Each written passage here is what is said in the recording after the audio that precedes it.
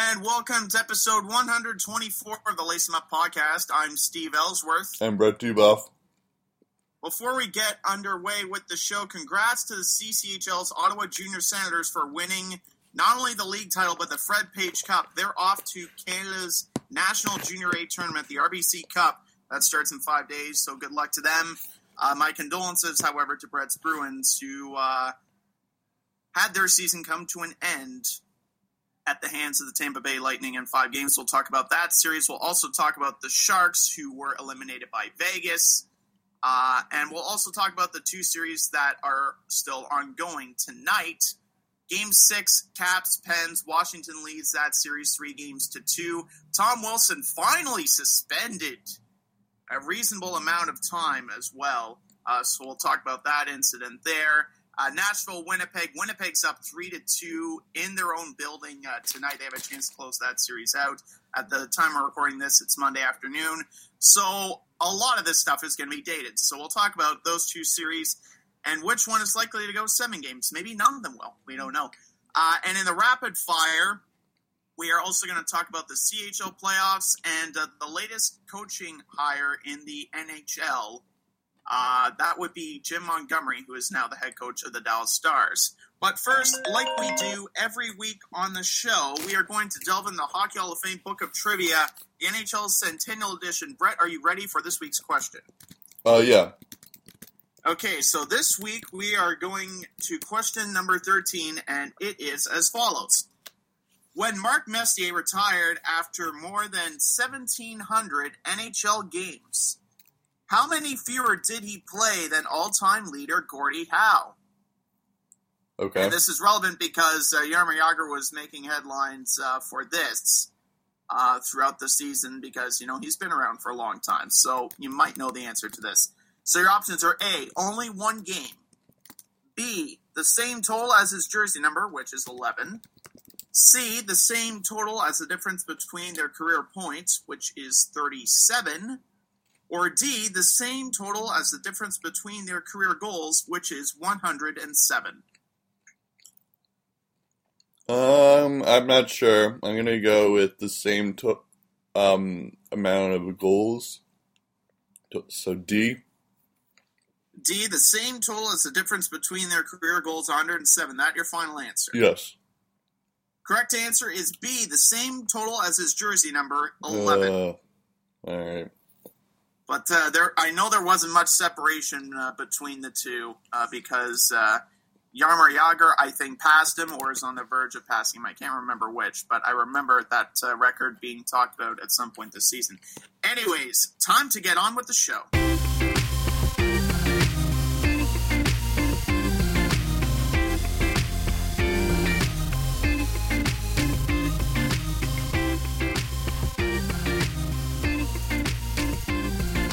And now, it's time to lace 'em up.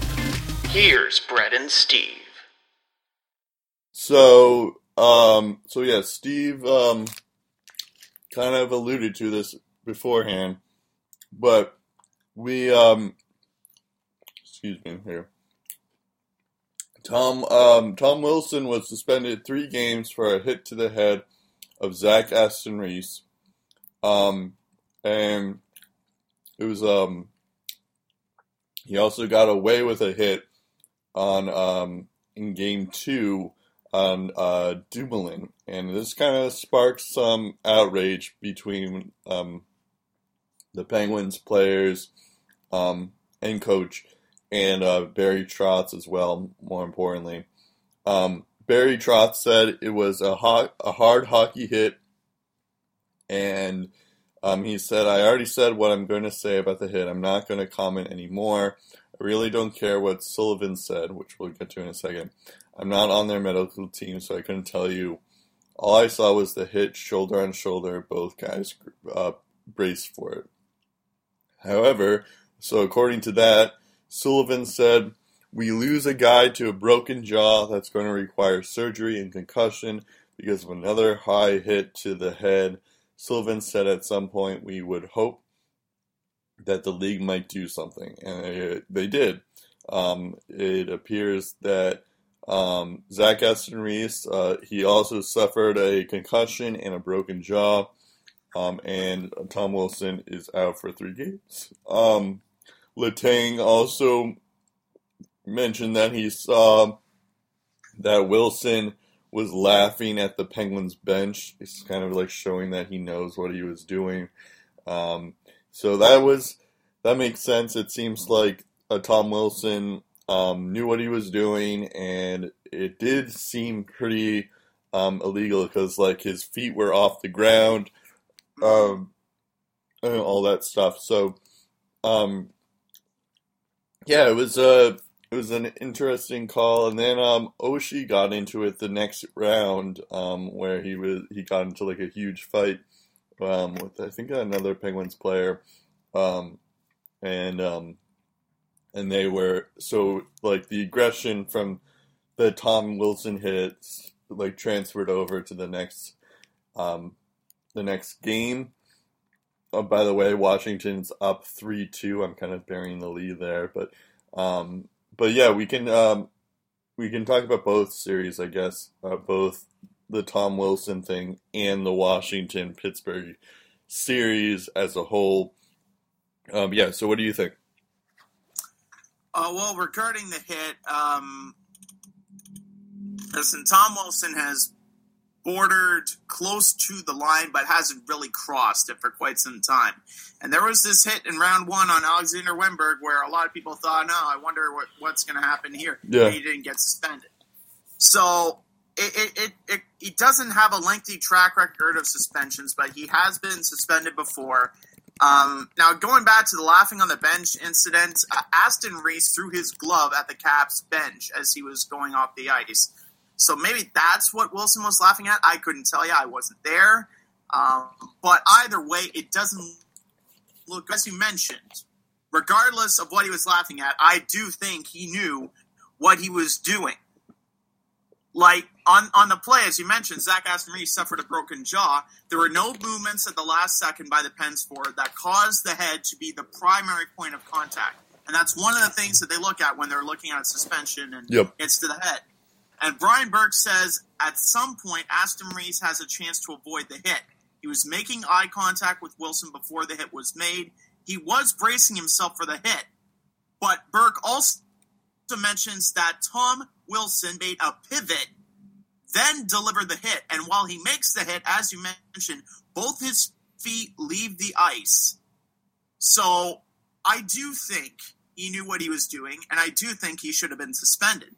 And getting back to what TJ Oshie was saying, here's more of what he said. Quote, I think it's pretty extreme. I think it's very extreme, actually. It's 2 guys who see each other. They both go to hit each other. Usually one guy loses that battle. I've been on both ends of it. It's a north-south hit. Tom Wilson goes straight through his body. There's been a million times where I've gotten hit. I go to the ref and say I've gotten hit to the head. The ref just says he's bigger than you. That's the way it goes. We have too many guys in the league now who think they can go out and do whatever they want. If anyone touches them, it's going to be a penalty or suspension. I think there's got to be more emphasis on guys aware of their surroundings. I 100% agree with hits to the head that are unnecessary, that are directly targeted, and you can tell they're targeted. I'm completely against taking away physicality in the game. Everyone talks about the game getting faster, stronger. Well, the hits are going to get faster and stronger too, end quote. And then that was, on top of that, Braden Holtby comes in and says, I think Tom Wilson's got a kind of unfair reputation. He hits clean. He just hits hard. I think today, for some reason, it's frowned upon to hit people in hockey. Now, I think it's frowned upon when your feet leave the ice and you make contact with someone's head. I think that's what's frowned upon.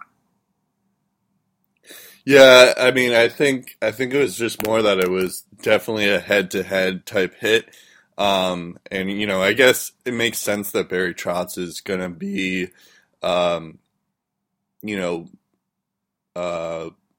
he's going to defend his guy and all that stuff. And that's the same for TJ Oshie. They're going to defend his guy. But, like, at the same time, it wasn't a clean hit. And honestly, he probably shouldn't have even been in the game because of the hit he had on Brian Dumoulin the game before. So it was kind of like a crazy thing that he wasn't even called to the office for that hit. But yeah, I think 3 games was enough. This means that if this does go to 7, it means that Wilson will be back. But at the same time, it's like, he's missing 3 games. It's also the Capitals are up 3-2 at the moment. So it's kind of like showing that maybe the Capitals don't even need Tom Wilson in there, to win games, which I think we all knew. I think it's also kind of funny, too, that we have, there was a time this season where Wilson was on the top line with Backstrom and Ovechkin, and it was just funny because, and he was actually doing pretty well. It's just, Tom Wilson has kind of, turned into this, headhunter type, slob, I guess. I don't even know what the correct term is, but, someone who only can, who plays dirty, and yeah, it didn't seem like it doesn't seem like he's turning a corner or anything. It just seems like that's what he was trying to do. Especially with what Letang was saying was how he was laughing in the Pens bench, which just shows that he is that's what he was intending to do. So that was something that was kind of interesting. What's also interesting is that I was speaking to one of my colleagues at work, and he was saying, well, all those times that he didn't get suspended, maybe this was like with the 50-50, was it a clean hit, was it not a clean hit, was it a suspendable hit kind of deal, that maybe the NHL just suspended Tom Wilson for all the times they didn't suspend Tom Wilson. Mm-hmm. Yeah. Maybe a makeup for okay, we didn't get him this time, but we didn't get him last time. We'll get him this time, though. Yeah, it's true. Sorry, this just in that Brad Marchand is chirping the Canadiens' Twitter. So the Canadiens shared an article. This is a little off topic here, but the Canadiens shared a topic on an article saying hitting hazard and licking golf balls, and then they said without naming names, just a reminder that licking is frowned upon on the golf course as well. And then Brad Marchand says, funny, ... throwing shade when you were out of the playoff race since October. So there's also I don't know if you saw this, but we mentioned in the tee-up that the Sharks were eliminated. Yeah. And the Kings Twitter account tweeted at them, so how did that go? Yeah. And he's like, pretty good. We lasted 6 games longer to the team that swept you guys. Yeah. That's funny. Sorry,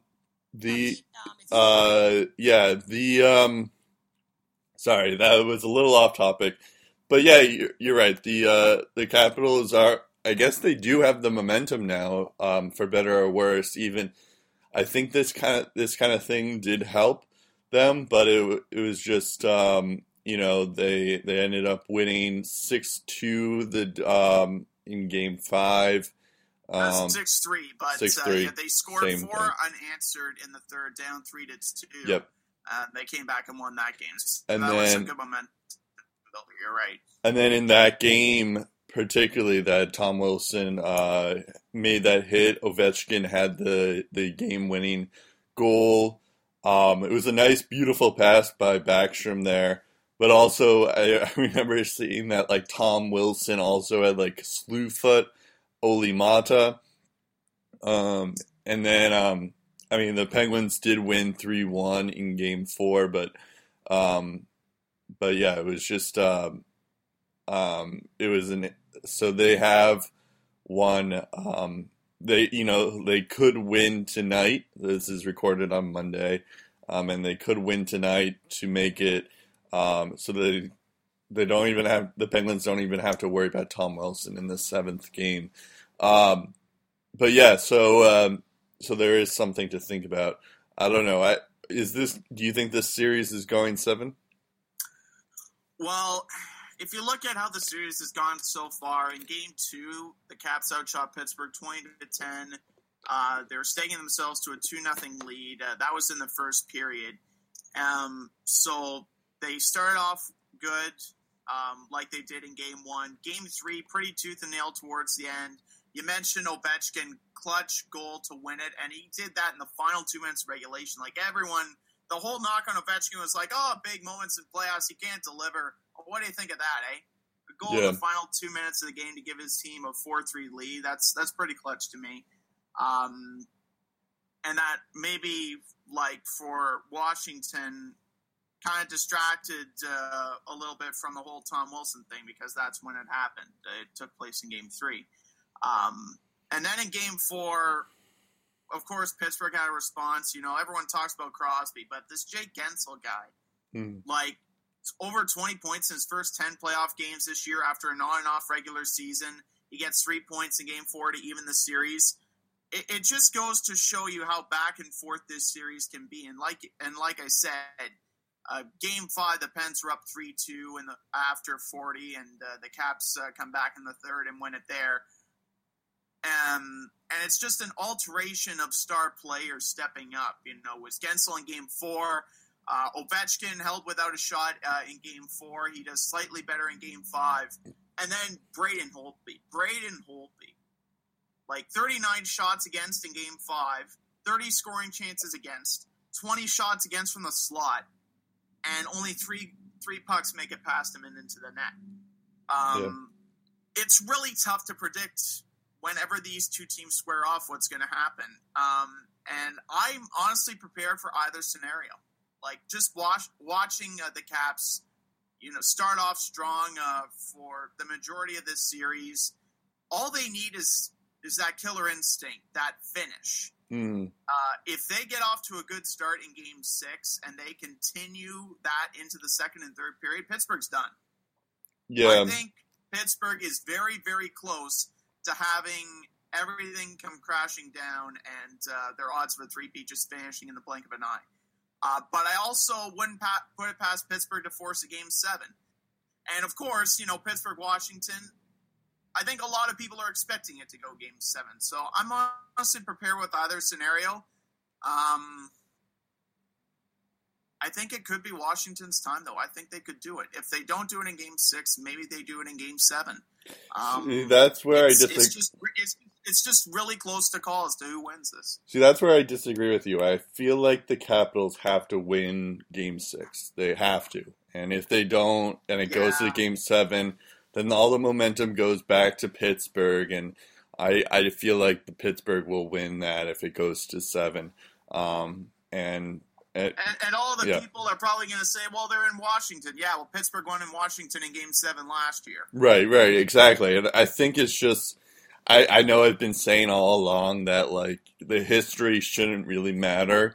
But at the same time, it's like, you know, the Penguins are still a very good team, and I feel like this all depends on the momentum. And at the moment, the Capitals do have the momentum because they did win 6-3 in their last game against them, but they just have to close them out because you don't want to go to Game 7 again against Pittsburgh. So especially with Matt Murray and his history of bouncing back after losses too in the playoffs. Like, he's got ridiculous numbers following a loss. It's crazy. Yeah, that's true.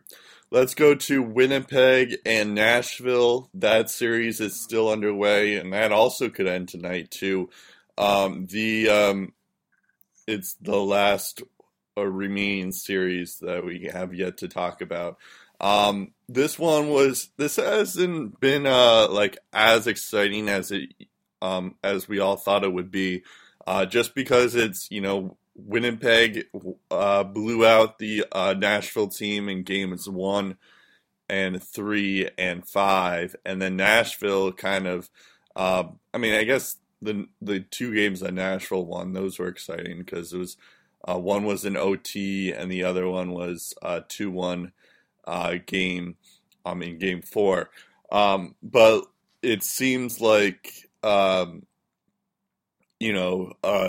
Winnipeg has just been too strong in terms of depth. They've kind of out-depthed Nashville, which is kind of crazy to say the least, just because Nashville has a lot of depth as well.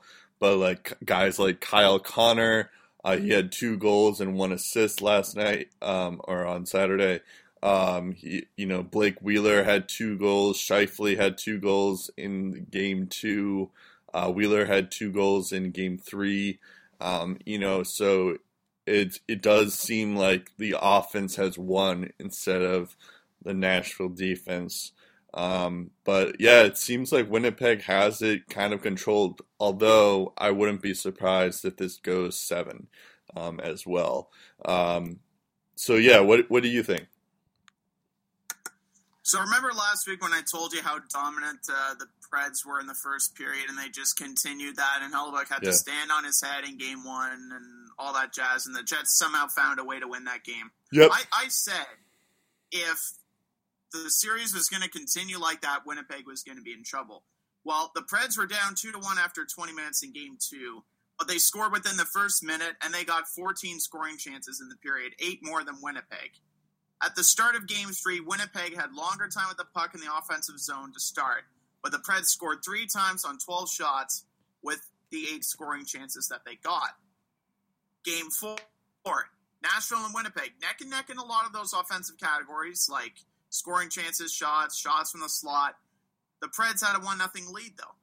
And in Game 5, the Jets had 50 seconds of offensive zone puck possession in the opening 20. Outchanced 10-3, only had 1 shot from the slot. And while it was scoreless, the Preds had a slight advantage. Here's where I'm going with this. Nashville has had the better starts to a lot of these hockey games from a numbers point of view. What they did not have was that killer instinct, especially in Game 3. They're up 3-0 after 20 minutes inside the other team's building. Then the next 4 goals and 6 of the final 7 in the game go in the back of their net, and they lose 7-4. A few nights ago, the Jets could have taken a 2-0 series lead with an OT win.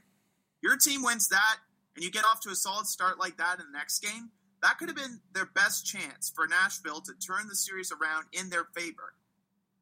Especially when you consider that the Preds' best game was in Game 4, which, for the most part, in all but 59 minutes, in all but the final minute of hockey, they basically shut out the Jets. If Nashville wins Game 3, they're up 3-1 heading back to Bridgestone Arena.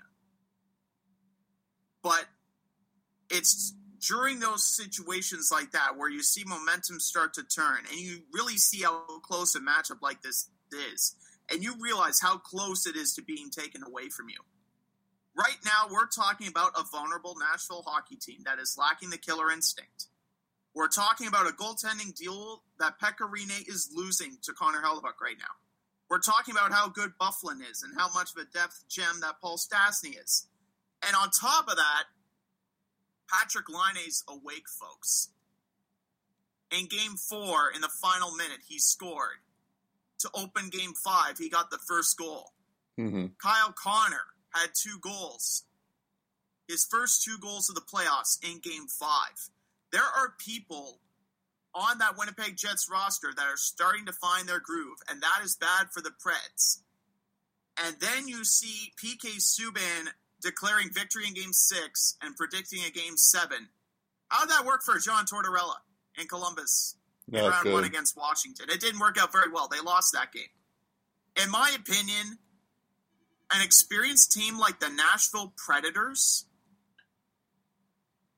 are searching for some sort of inspiration because, in my opinion, the Winnipeg Jets have got everything going for them. Yeah. The Nashville Predators are expected to win this series. Winnipeg's not. Winnipeg's got nothing to lose. And now, Game 6 in their own building, they got a chance to do something, and they can say all they want. We're not focused on the magnitude of the game. You better believe the fans will be. Because the fans are going to be the loudest they've ever been this entire series. So Nashville needs a good start. They need a good second period.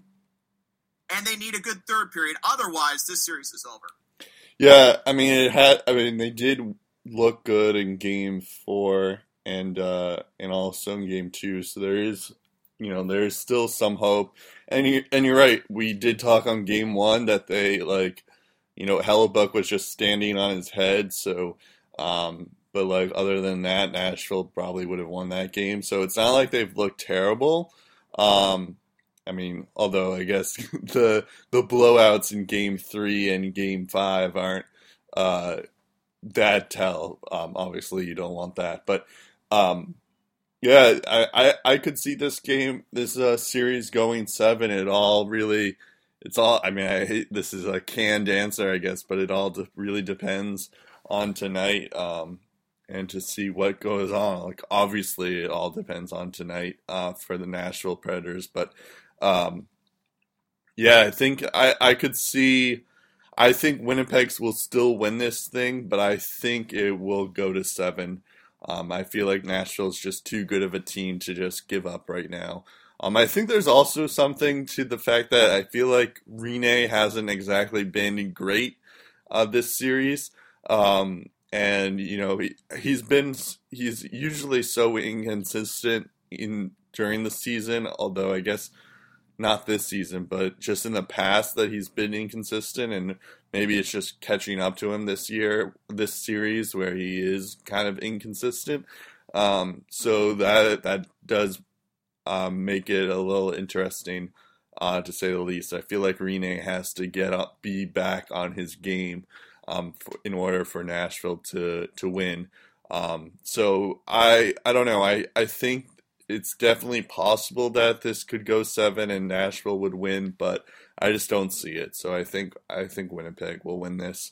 I'm gonna say it will go to 7 just because I want to see it, but I don't know if it will. Yeah, it would be interesting if it went 7 games and Winnipeg took 3 of 4 in Nashville. Yeah. That would be absolutely insane, because Nashville in their home building, they've been about as dangerous as the Winnipeg Jets have been. Yeah. And considering that until Game 4, Winnipeg had won 13 straight home games dating back to March 2nd, regular season and playoffs, that's absolutely absurd to me. Yeah. So Nashville obviously needs to win another game in Winnipeg in order to have a shot at winning this series. Yeah. But I'm going to pull a page out of your playbook and say Winnipeg's got to win Game 6 or they won't win this series. Yeah, I don't know. I think they could win Game 7. But okay. I think Winnipeg has more of a chance to close it out than Washington does in 7. If both games go to 7, I feel like Winnipeg has a better chance of winning Game 7 than Washington does of winning Game 7. I should also point out that I have 4 Nashville Predators on my playoff fantasy team and 0 Jets. Yeah. So as much as I want Winnipeg to win, I kind of don't. Because I have a feeling like Vegas is already in, Washington's in the driver's seat, Winnipeg's in the driver's seat. Yeah. If all those 3 teams win their series, all I have left is Anton Strawman and Tyler Johnson. Yeah, that's it. My playoff pool has kind of gone out just because of what happened to the Bruins. But although I do have Kucherov and Ehlers still, but that's not. I don't think that's going to be enough. Speaking of that, Tampa advances and Boston is eliminated. I'm okay. If in case you guys are curious, I'm not in suicidal mode or whatever. But you are bummed out. I am definitely bummed out and definitely angry, but I'm not compared to other seasons, I'm not as mad. There's greener pastures. Exactly. I feel like I take more comfort in the fact that at the start of the season, the Bruins weren't even predicted to be in the playoffs. This was going to be they'll probably just get, I was just thinking, they'll get the wild card at least. Yeah, same. And all that stuff. It'll be a wild card. And then all of a sudden, it comes January and they're they're one of the best teams in the league. And and I start to believe that, maybe this could be a team that makes a run and all that stuff. And, like I was just ignoring the fact that Tampa Bay was also a really good team and we'd have to beat them. But, so there is that aspect of things. And yeah, I guess in retrospect, that Rick Nash deal was maybe a little bit too much. But at the same time, Rick Nash was one of our best forwards. And it was just like everyone else didn't really show up other than, Marchand, Pasternak, and Bergeron. And then Rick Nash showed up, but where was David Krejci? Where was DeBrusk, I think, was injured or something. But, our depth wasn't as strong as Tampa Bay, and Tampa Bay was faster and all that stuff. I mean, as well, I hate to be that guy to talk about the officiating, but they were horrible. There was a slashing penalty that wasn't called on Brad Marchand when he had a late breakaway opportunity late in the game for Game 2. Yeah. There was that tripping call that Kucherov did on Charlie McAvoy that led to Steven Stamkos tying the game in Game 4.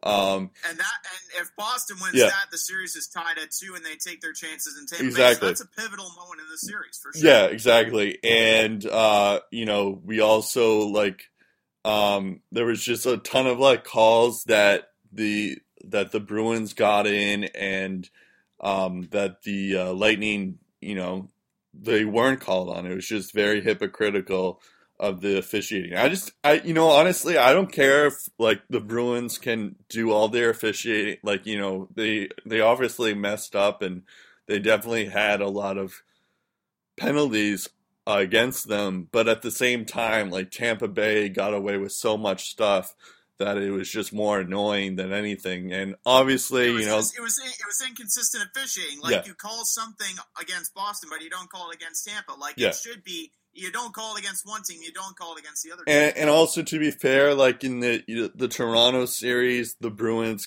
were on that end of things, so it would be, where the Bruins got away with a lot of different things on the officiating aspect of things, so I couldn't, it's not necessarily the Bruins, everyone hates the Bruins and all that stuff, although it certainly felt that way with all the Brad Marchand stuff, but it was just more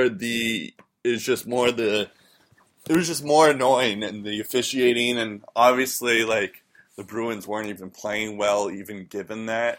So I'm not sure if the Lightning probably would still win, maybe if it happened. But it was just more you have to be consistent. It's just more standards than anything. So that's it for the officiating. We can talk about the Brad Marchand stuff, where he licked Ryan Callahan in the face in Game 4. Straight on the face, up the tongue, up the mouth and on the nose. He got all tongue on his face. I may be in the minority. It feels like it was just Bruins against the world when it happened, but I didn't find it that big of a deal, honestly, because I felt that's just what Brad Marchand does. It's not he's trying to get under people's skin and all that stuff, and it was clearly that he was trying to get Callahan to fight back and maybe punch him so that Callahan would get a 5-minute penalty. And then it just seemed like it roller coastered all over. Everyone was overreacting. They were saying how Brad Marchand should be out for the season or out of the playoffs because, that's just disrespectful. It's just but fighting a guy isn't disrespectful, or I don't know. It's just yeah, of course, no one wants to be licked, but it's a hockey playoff game. It's not it's not an office format where you're just sitting in an office and all of a sudden someone licks you. That's not you just have to get the context, and that's more what annoyed me. I was more annoyed that people I can were just see annoyed. that being a part of it, like an NHL Yeah. commercial. You know, Connor McDavid just randomly pops into the office. Brad Marchand just comes out of nowhere and looks somebody in the face. But like that's what I'm saying. Like that was an actual thing. That's just like if this was in an office, no one would Brad Marchand would be charged with sexual assault. It's just like, well, yeah, but anything if you cross-check someone in the office, that would be that would also be called. Cross-check someone in the boards. Like a lot of things, like hockey is not the office. I don't know if anyone knows this. You can get away with a lot of stuff in hockey that you wouldn't get away with in the real world. So, you're not wrong there. So I was more annoyed. Like I get there's all these jokes, and I get that Marchand is this pest, and he's not only like a pest on the ice, but he's a pest. All the other fans hate him. So I get that. And people just like to make fun of it. It was just more. I don't know. It was more frustrating that people just didn't understand. It just wasn't a big deal. Meanwhile, Tom Wilson was headhunting guys, and people didn't even focus on that because Brad Marchand licked a guy. It was more annoying on my end where I was just like, are we really focusing in on Brad Marchand because he's doing this? So I was more annoyed on that, but. I don't know. What is your take? Well, on either both the Bruins or the first time it's just like, oh, that's an interesting tactic. The second it's just like you just start to laugh, and then by the fourth or fifth time it's just like, okay, now it's getting a little bit creepy. Right. And I can totally see the NHL making this into its own rule, like the Brad Marchand rule. Yeah, I wouldn't be surprised. Martin Brodeur rule. You can't go around licking people on the ice. It's just going to be a heading, face licking or tongue licking or whatever. It just says you can't lick people on the ice. End of the rule. Yeah. I can totally see this becoming the new rule because and the NHL was pretty clear to Brad Marchand after Game 4. Colin Campbell called him up and he said, "Look, knock it off or suffer the consequences." There, right? So. I think they're going to have to make it a rule because everyone's just going to be like, oh, Brad Marchand does it, then he's going to get suspended. But if I do it, I'm going to get away with it. Right. So, when they say that no more tongue licking, they say that applies to everyone here, okay? Yeah. We didn't think we'd have to make this a rule, but we're going to. Please do not lick people on the ice. Right. So, I think this is going to be one of those defining plays in the NHL rule book where everyone's going to be like, what in the world caused them to create this rule? They're going to point right to that incident right there in Game 4.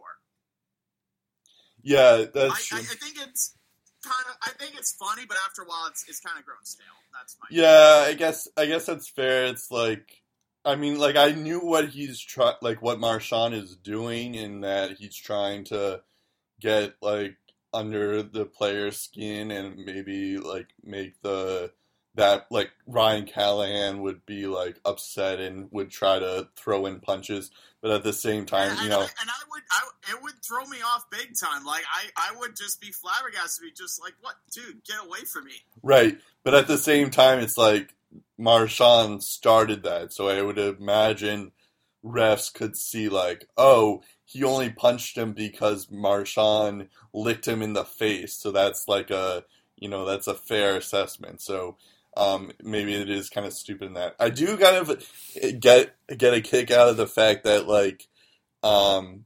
Brad Marchand is kind of turned into the Sean Avery, where he's going to get a rule named after him just because of his antics.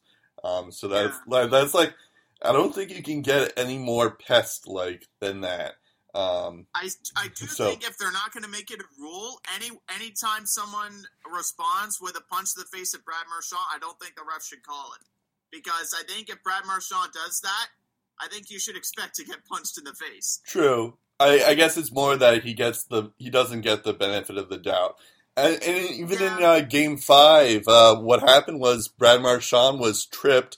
Hedman had his stick right underneath Marchand's legs, and he falls down instinctively.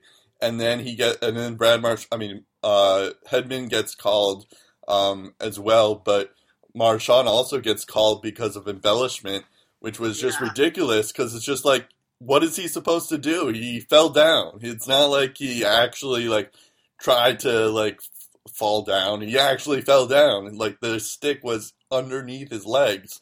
We'll go back to that, but it was like an obvious like Marchand was only penalized there because he's Brad Marchand. And you know, when you get that kind of a reputation where you don't know if he's like faking it or not, you're not really sure. It's just like, I want to believe him. I want to believe that he was tripped, but I just don't know. So I'm going to call him for embellishment. Yeah. And then it's actually my dad was telling me that people on the radio want to trade Brad Marchand, which is idiotic. So I'm not even going to get into that. I could understand it if it's like a James Neal type situation, but Brad Marchand's like good at hockey, so it's not like you don't want to trade him because he's been our best player for a good like 3 years, consistent, I should say.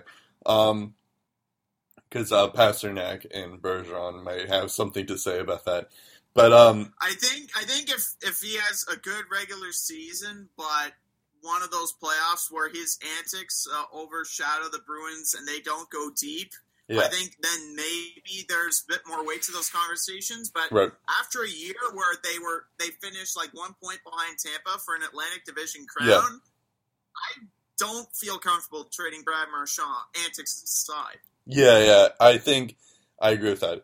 Also, my dad, who's a Giants fan, wants to trade OBJ, so take that with a grain of salt. But like, I don't know if you, I guess the only UFAs that the Bruins have to worry about is Rick Nash. I'd be okay if we sign him again. I know he didn't like score a ton of goals in the playoffs, but he was, we traded a lot for him, so I feel like we elite, and he was decent on the defensive side of things and all that stuff, and he does the occasional goals, so I'd be okay if we sign him for another couple years. Riley Nash is another one. He's probably gonna get a pay grade. He was making only $900,000. He's probably going to be making somewhere I would imagine, $4 million, somewhere in that range. Tim Schaller, Tommy Winkles, Gianta are all UFAs. I don't think Gianta is going to be signed. I don't know why Cassidy had him in OT in Game 4. That was ridiculous. And Nick Colton's also the equivalent to having Tom Pyatt in a shootout situation against a team like Tampa Bay early in the regular season. Yeah. The only difference is that was the regular season, and this was in a playoff overtime game. And I will say that I should give Tampa Bay a lot of credit for, after Game 1, I was like, oh, this actually, the Bruins might actually win this series and all that stuff. And then in Game 2, they made all their corrections and they got better on defense and they corrected all the stuff that they worked on in Game 1. So good for Tampa Bay for making all those adjustments, and the Bruins just couldn't handle it. After Game 1, which the Bruins scored 6 times, Tampa only gave up 7 goals the rest of the way. So good for them. You're right. They made a huge adjustment for sure. That was, I'll give them credit for that, for sure. And honestly, as a Bruins fan, I guess I should do like an obituary or something, but, honestly, as I mentioned before, I didn't expect them to make it this far at the start of the season. I'd be thrilled. I am a little disappointed just because of the fact that they did crush it in Game 1, and I still feel like they could have, at least gotten it to Game 7. But But, at the same time, it's like, the Bruins still have a bright future in the fact that, Jake DeBrusk, Charlie McAvoy, Dan and Heinen sort of got some playoff experience, so that was all helpful for them. And, we don't know what's going to happen to Chara next year. I know he's signed up for one more year, but who knows if he'll decline at all, and who knows what's going to happen with Bergeron, Krejci, Marchand. They're all not getting younger, as they say, but I just hope that the Bruins just don't make any drastic changes. Maybe get more depth guys and forwards in the forward spot, but yeah, that would be about it in terms of. I just hope they don't trade make a drastic move and sign a David Clarkson or something like that. But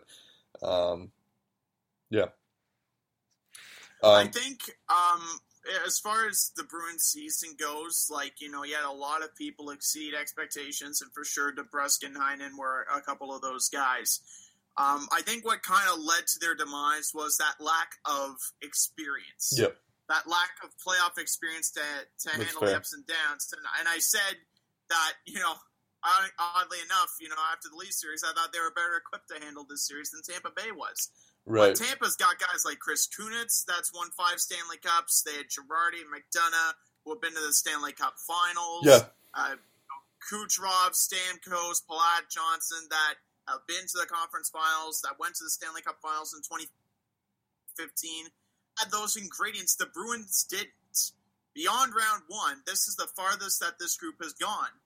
And now, hopefully, next year, they are able to build on it. Now, regarding the Rick Nash situation, I think they'll be able to get him signed at a reasonable price, largely because this is the 3rd straight season where he hasn't hit 40 points. Yep.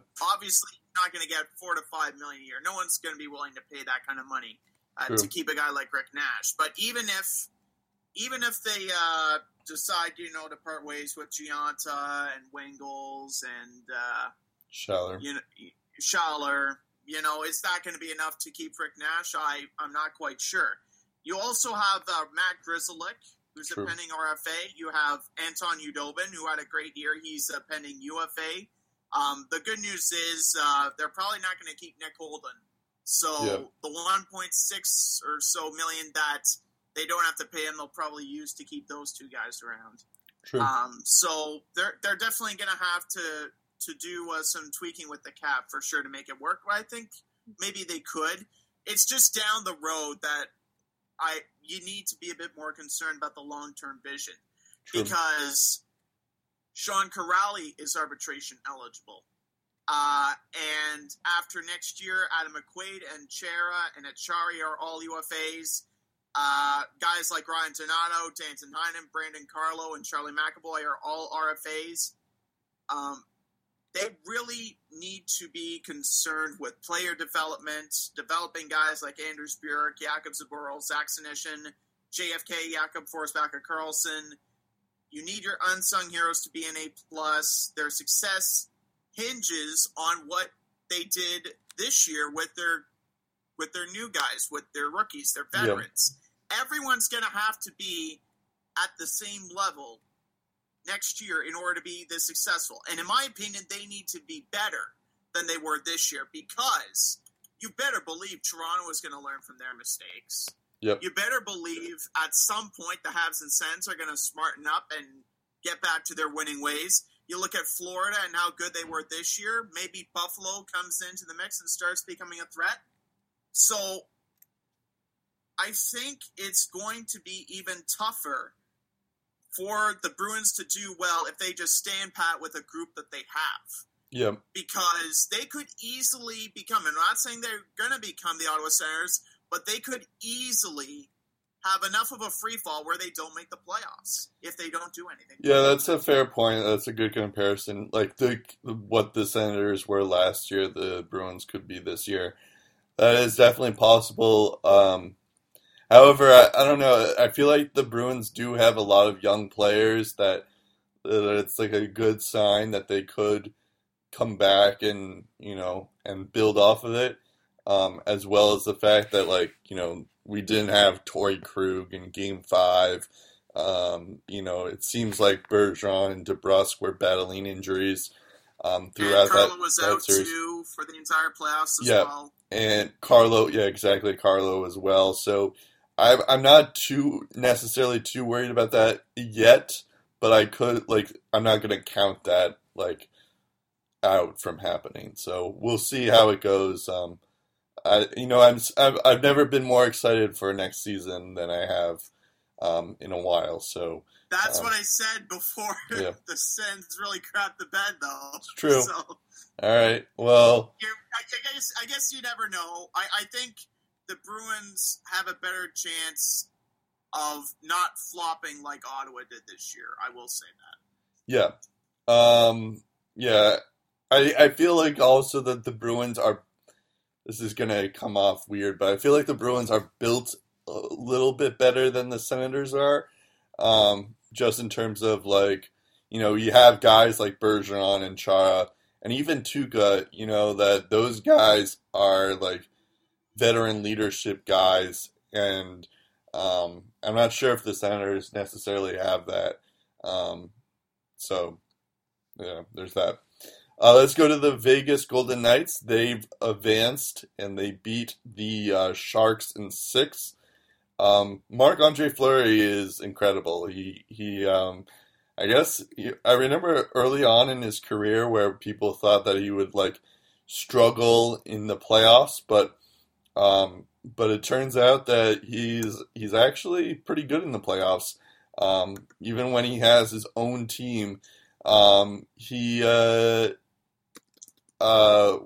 is it here? He only gave up 14 goals in the conference semifinals. Stopped 200 of 214 shots, by the way, and he faced an average of 3 more shots than he did in the LA series, so he had an average of 35 shots against per game. And that's a .935 save percentage, and which is impressive. With 2 shutouts. So Marc-Andre Fleury is definitely, he's one of the stories. Of course, William Karlsson did pretty well, Jonathan Marchessault. But I've said this before and I'll say it again. I've stopped making sense of the Vegas Golden Knights and just started to appreciate them. So I hope they do go it would be awesome if they actually did win the cup. Just so it would just show that how stupid every GM is in the world. The fact that Mostly an expansion Florida. team. What? Mostly Florida. Mostly Florida, but pretty much any team. You could even make a case that Pittsburgh screwed up in terms of they willfully wanted the Knights to get Fleury. They didn't even and they struggled to get a backup this season, and they were definitely hurt by the Fleury injury. So you can make a case for every team was kind of hurt by it. But yeah, you're right. Florida, Anaheim had a couple of guys, Minnesota as well. Those were the big three that were. Tuukka has been a good depth guy for them. Halla's been a good second line guy too. Yeah, so those were definitely guys that were definitely hurt. Or Columbus with William Karlsson. William Karlsson wasn't even was just mostly a penalty killer for Columbus, and now he only scored 6 goals the year before. Yeah. So in all fairness, I think it was a feel-good story, but I don't think anyone was expecting this kind of performance. With True. Marchessault and Smith, they had a track record of putting up decent numbers. I guess that's true, but at the same time, it's if you're Columbus, you're pretty pissed because you're thinking well, why didn't we try to put him on the top 6 lines? Because it's clear that he has talent. It's just the Knights gave him a role to fill, and he was able to get 40 goals in the regular season and still do really well in the postseason. So it's why, like, if I'm the Columbus Blue Jackets, I'd just be more mad that they didn't try him out in the top six line, um, per se. Um, Yeah.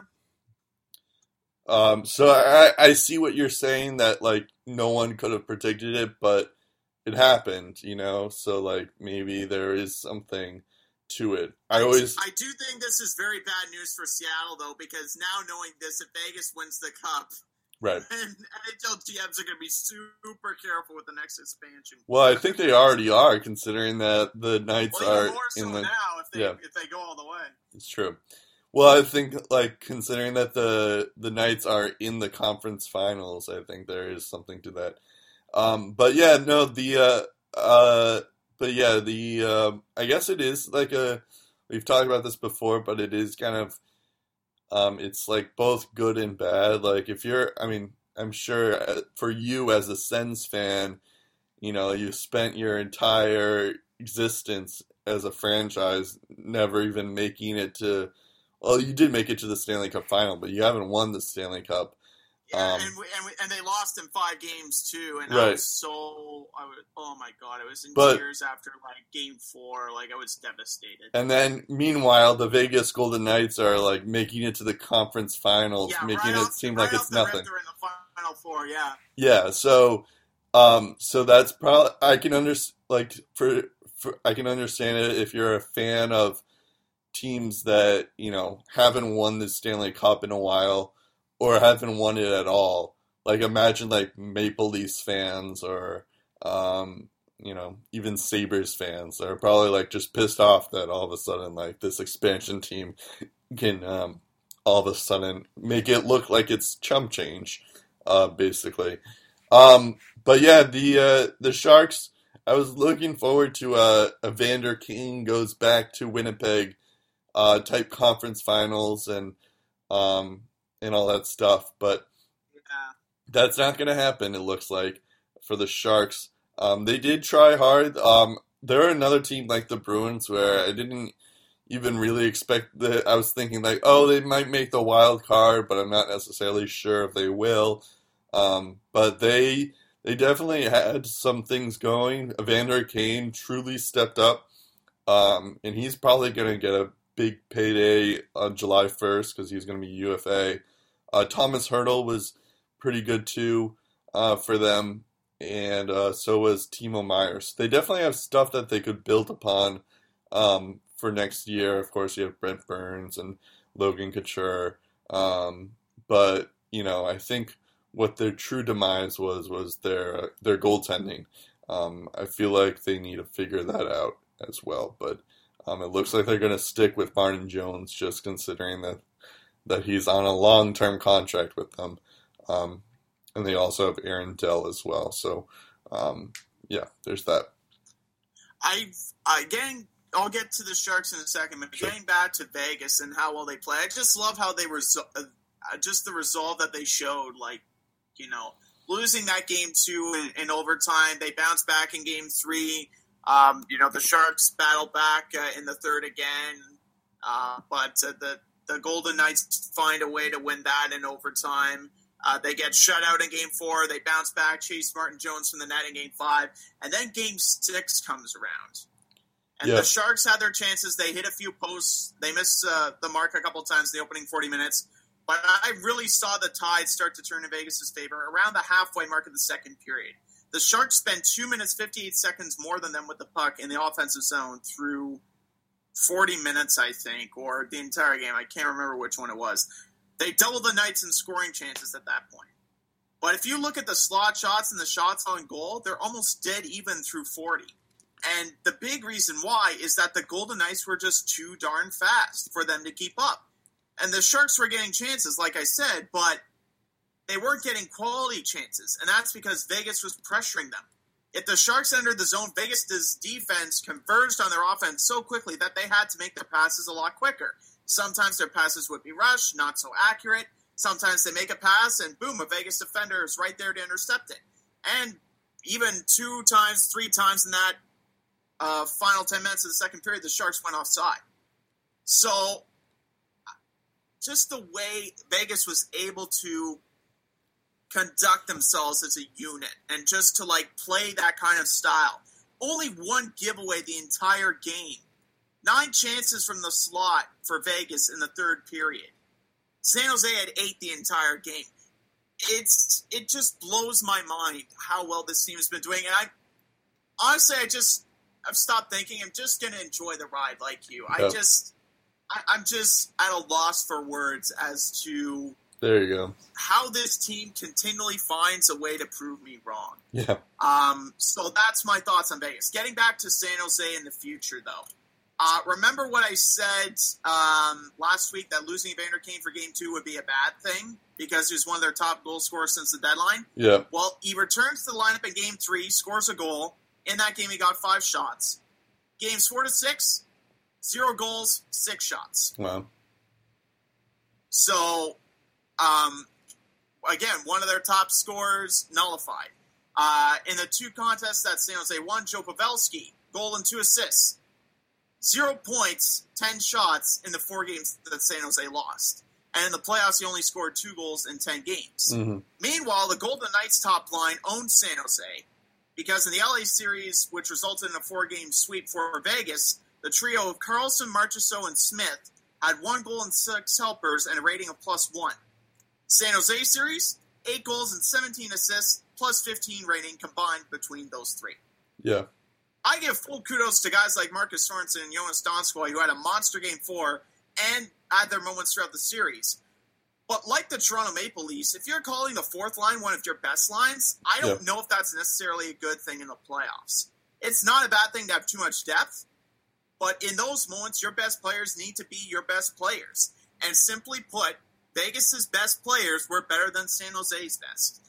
And like we mentioned earlier, it's not like Martin Jones was bad, because heading into Game 6, he had a high danger save percentage of .887 in these playoffs. Yeah. That was .04 better than Flower, despite his short starts in Games 1 and 5.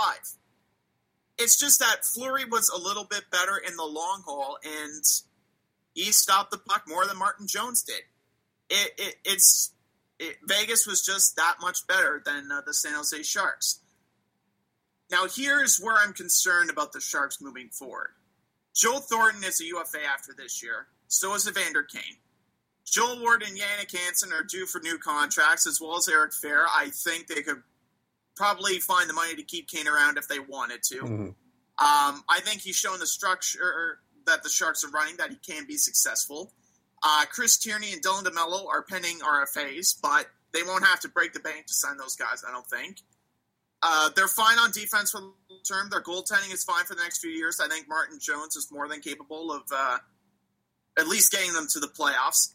The real test comes after next season when guys like Jonas Donskoy and Marcus Sorensen are pending UFAs, as well as, Joe Pavelski and Logan Couture. Yeah. That's 2 of their 3 core guys in need of a new contract. Well, you also... And when you consider that Jumbo Joe and guys like Joe Pavelski and Logan Wolverine Couture are going to need new contracts for the next year or so, and you consider that all of them will be at least 30 years of age by this time in 2019, and Thornton's going to be nearing 40, I really start to wonder how much big of a window this group has. Yeah, I mean, I think that's been the question mark for the Sharks throughout this entire, not just this season, but last season as well. Joe Thornton and Joe Pavelski are pretty old. Even Brent Burns is pretty old too. So it's like Mark-Edouard Vlasic is also pretty old, and they're also, so they're all like in their 30s, and so that contract doesn't look necessarily good. I actually kind of wonder if Joe Thornton is going to retire, just because I know he had injuries and all that stuff, and it's definitely possible. Like, I know he was flirting with playing in the postseason, but it never seemed to actually happen. So I am curious if maybe, this is it for Joe Thornton.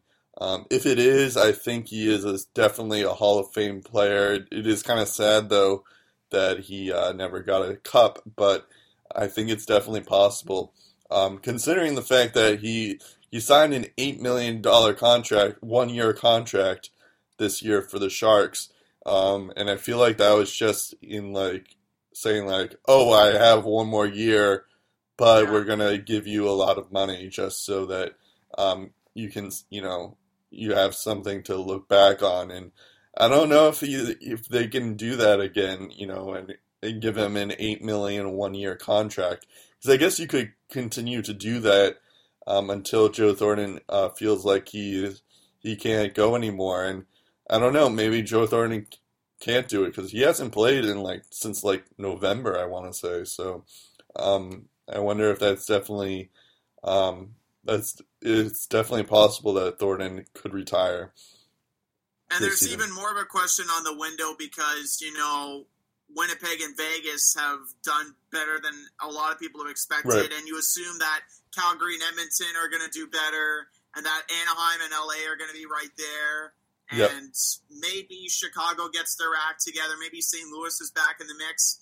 The Western Conference, outside of maybe Vancouver and Arizona, I don't know, Arizona looks pretty good too. Any of those teams could really surpass the Sharks if they do a lot of good things. Well, even Arizona looks pretty good, but I do know what you mean. And you also forgot to mention that Thomas Hertl is also an RFA this year. So that's something that they have to... Yeah, and he had a pretty good playoffs too, so that's going to be interesting to see how much money they pay him as well. Yeah, for good sure. Point on you. But I just wanted to mention that he's probably going to get paid, even though he's an RFA. So they don't have to... still probably get paid, I would think at least $4 million, no? Yeah, exactly. Yeah, maybe more. I feel like he's gonna be their center of the future, especially if Joe Thornton retires. So I feel like they'll give him maybe $4 million, maybe $5 million, something up to there. Okay, let's go to the rapid fire. So that was fun. We have kind of a short rapid fire this time around, because not a ton of stuff happens outside of the playoffs. Tim Montgomery is announced as the head coach for Dallas.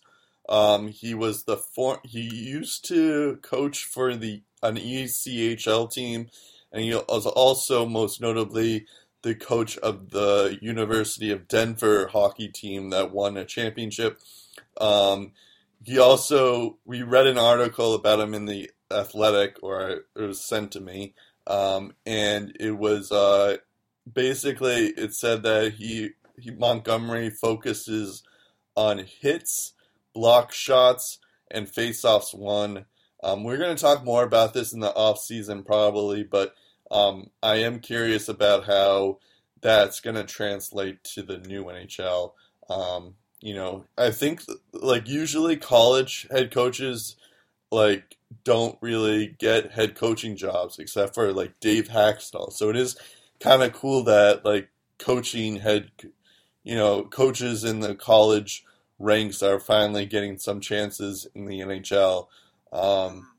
It's just so Dave Haxtell was the first guy to lead the way in that regard, and now it seems like Montgomery is getting a chance here, and we'll see how that goes. I also think that they like proven winners, and behind the bench he's been a proven winner. The past 5 seasons he's gone 125, 57, and 26 with the University of Denver. He won a national title in 2016-2017 with the team. As a player, he was a part of another college title with Maine in 1993. And prior to his coaching days in Denver, he spent 3 seasons as head coach and GM for Dubuque, I probably butchered that, of the United States Hockey League. 2010 to 2013, the Fighting Saints went 1-18, 45, and 21, and they won 2 league titles as well. And on top of that, he's helped produce NHL talents such as Henrik Bjorkstrom, Johnny Gaudreau, Mike Matheson, Will Butcher, and some guy that now plays for the Boston Bruins named Danton Heiner. Yeah. So when you consider all of that he's a proven winner at various levels, that he knows how to develop guys, and when you consider that the Stars have been the 5th youngest team in the league for a good number of years now, he seems like a much better fit than someone like Alain Vigneault would be. So, as ownership mentioned, they've had this guy on their radar for a long time, and now they've got him on board, and I'm interested to see what he does. And getting back to, it'll be especially interesting when you consider that teams like Winnipeg and Nashville in their division thrive on speed. Yeah, I think that it is good to have a focus on defense, and of course, like having possession, like face-off wins, is certainly important. I'm not necessarily sure if hits or block shots should be the main focus, because if you're getting a lot of hits or a lot of block shots, you're not getting the puck that often, because that's really what it also means. Like, sure, it's great defensively, because it is one of the things that you can do defensively to do, but at the same time, it's not necessarily, you're not getting the puck necessarily. So I do find that kind of interesting. Let's go to the next item. Carter Hart.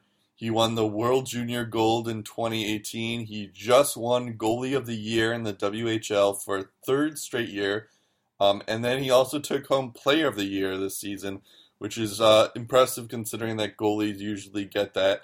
And he also, I'm just reading off what you had here, he began the year with mono.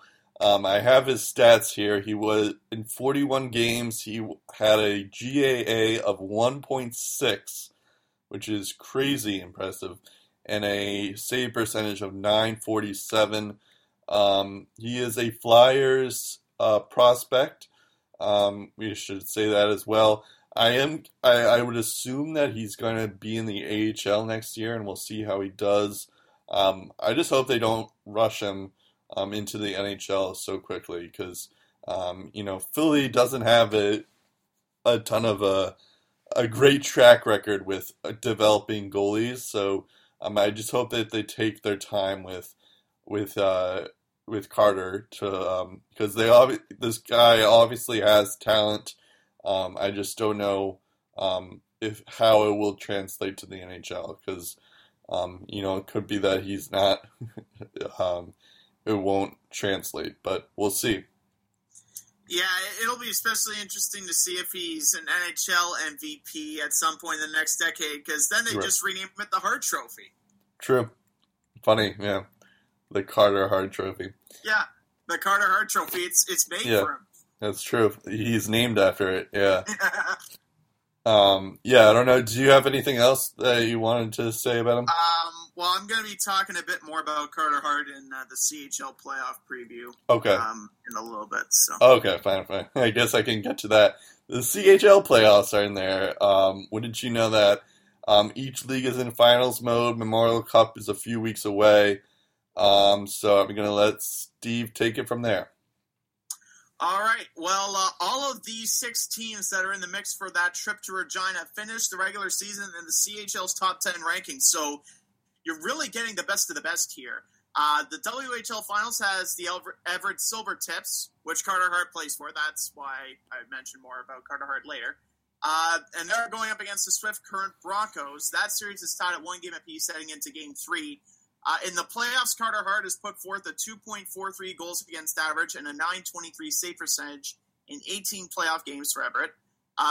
He is going up against Oilers prospect Stuart Skinner, who owns a GAA of 2.33, 10.10 points lower than Carter Hart, and a save percentage of .927. That's a slightly better save percentage as well. And he's faced 158 more shots than Carter Hart, and he's played in 4 more games than him as well. So that's shaping up to be a goaltender's duel. So we'll see how that series plays out. Over the QMJHL, we have 2 teams that aren't used to playing in league championships.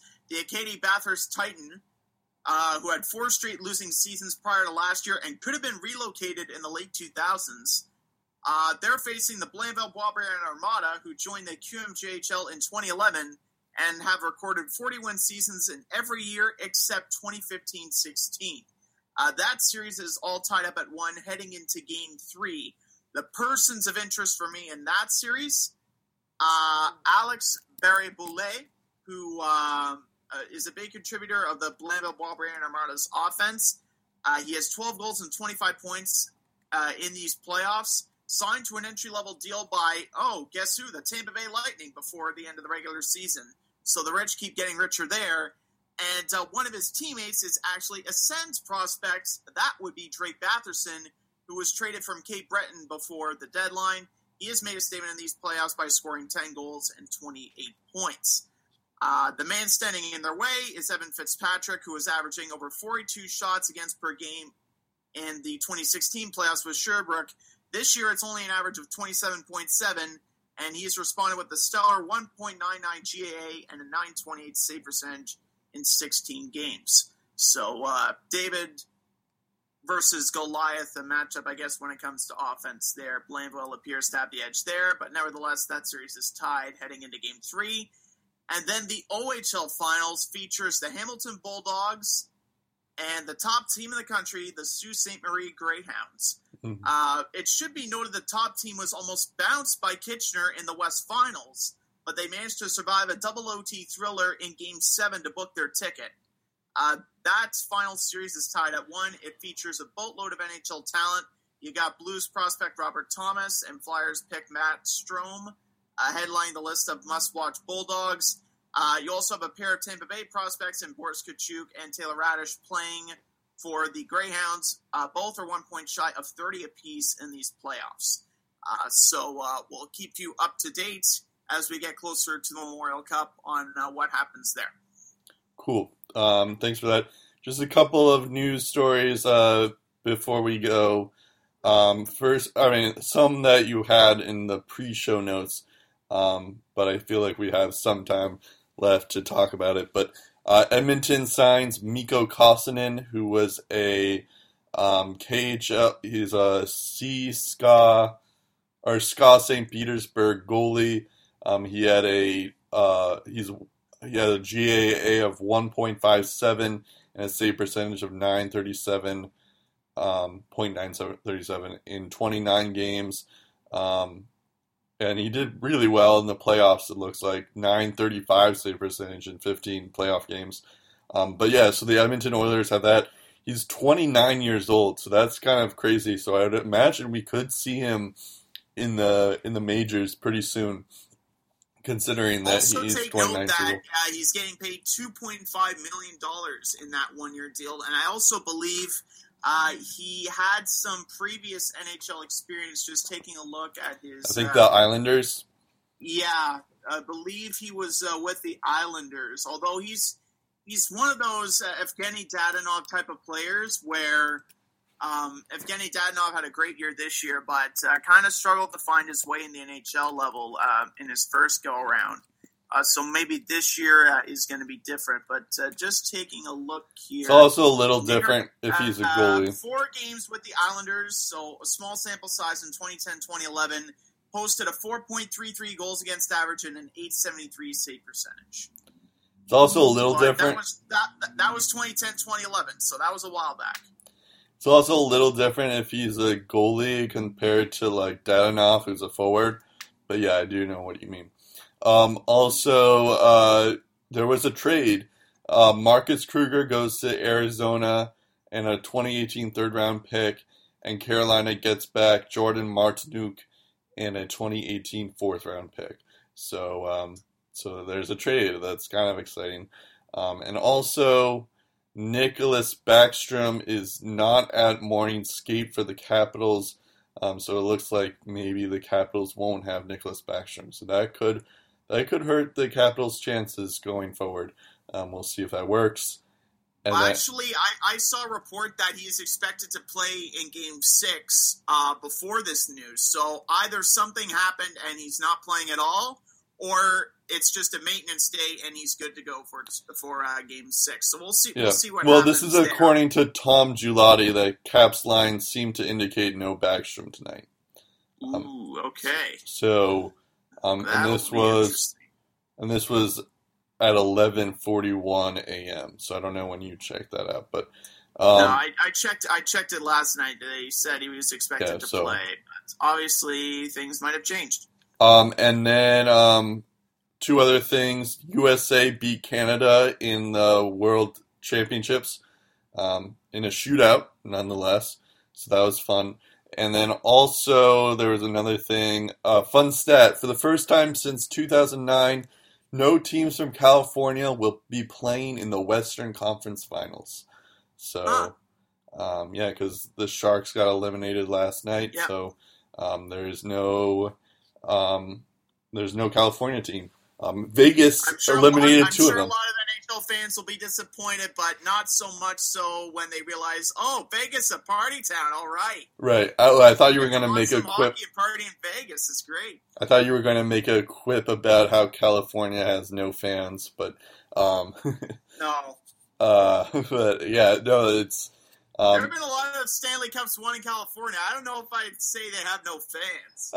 I think LA, like, that's like a usual quip, like, chirp, is like, LA doesn't have a ton of fans. Anaheim does, I guess. Sharks kind of do. I feel like California doesn't really care about hockey, to be honest.